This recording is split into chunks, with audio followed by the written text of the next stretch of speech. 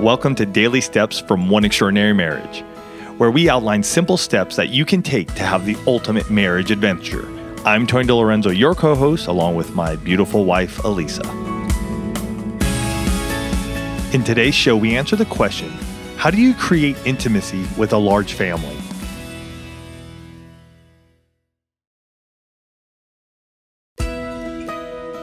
This wife goes on to say, we have 5 kids, including 3 teenagers, a 9-year-old, and an almost 2-year-old who has developmental delays and lots of medical appointments.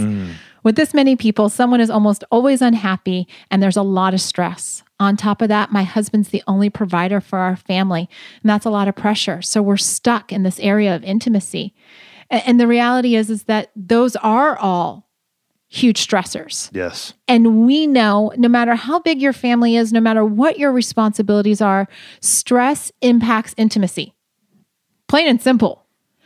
And, so often when people get in this place, it's easy to think about, hitting that home run. Right. Right. Yeah. Just having this epic moment or this epic date night or epic sexual encounter. And it's got to be epic. Right? Because there's all the stress. So we want to eliminate all the stress in one, clean sweep.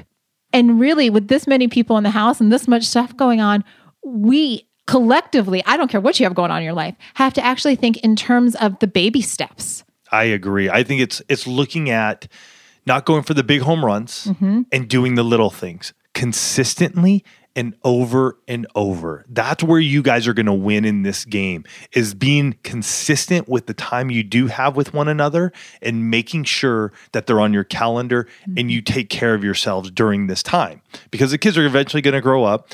We're praying and believing that the youngest overcomes the developmental issues, Absolutely. right? Grows out of those. We're going to believe for those and with you guys in that. And yet it's taking those baby steps, as Elisa said. What are we going to do? What are we going to do this week that just gives us this time together? And yes, it may not be massive chunks of time because of what you have going on, but can you do 30 minutes? Can you do 2 30-minute blocks? Can you do 4 15-minute blocks that are just the two of you? And we have to, folks, as married couples, and Elisa and I are just realizing this more and more, we need to carve out this time that it's just us. And as little as it is, let's put down the phones. Let's look into each other. I don't want to say look into each other's eyes, but I know that can get a little funky for some of us, me included. But let's look at each other and go, let's make the most of this time.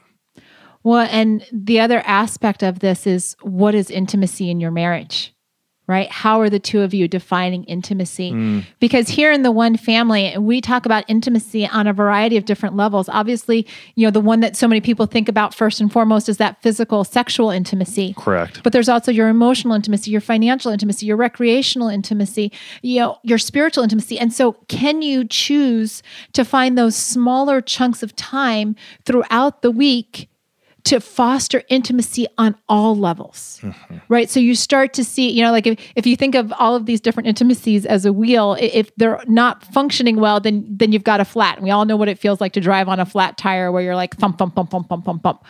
But what happens if over the course of the week, like Tony said, you find those 4 15-minute blocks of time where, maybe one day you're praying together and another day you're just sitting down having a conversation and you get that, that lingering kiss in the bedroom and all of these different things. And you look from a Sunday to a Sunday and all of a sudden you look at each other and you're like, oh, there you are. Right? I'm reminded of that scene in the movie. I think it's either Hook or one of the Peter Pan movies. It must have been Hook, because Tinkerbell looks at the character of Robin Williams and says, oh, Peter, there you are. Yeah. And I think, so much of what we can do in marriage actually brings us back to that place. Can we do those little things that has our spouse look at us and say, oh, there you are. We've got that connection again. One last thing I would love to say is about our kids. You said, there's always somebody unhappy. Okay, that's up to them. Well, we have kids ourselves and they're unhappy as well. You know what? They need to learn how to deal with those emotions, but we don't have to take them on. You do not have to be the bearer of everybody's emotions. You don't. You're yourself. You're your person.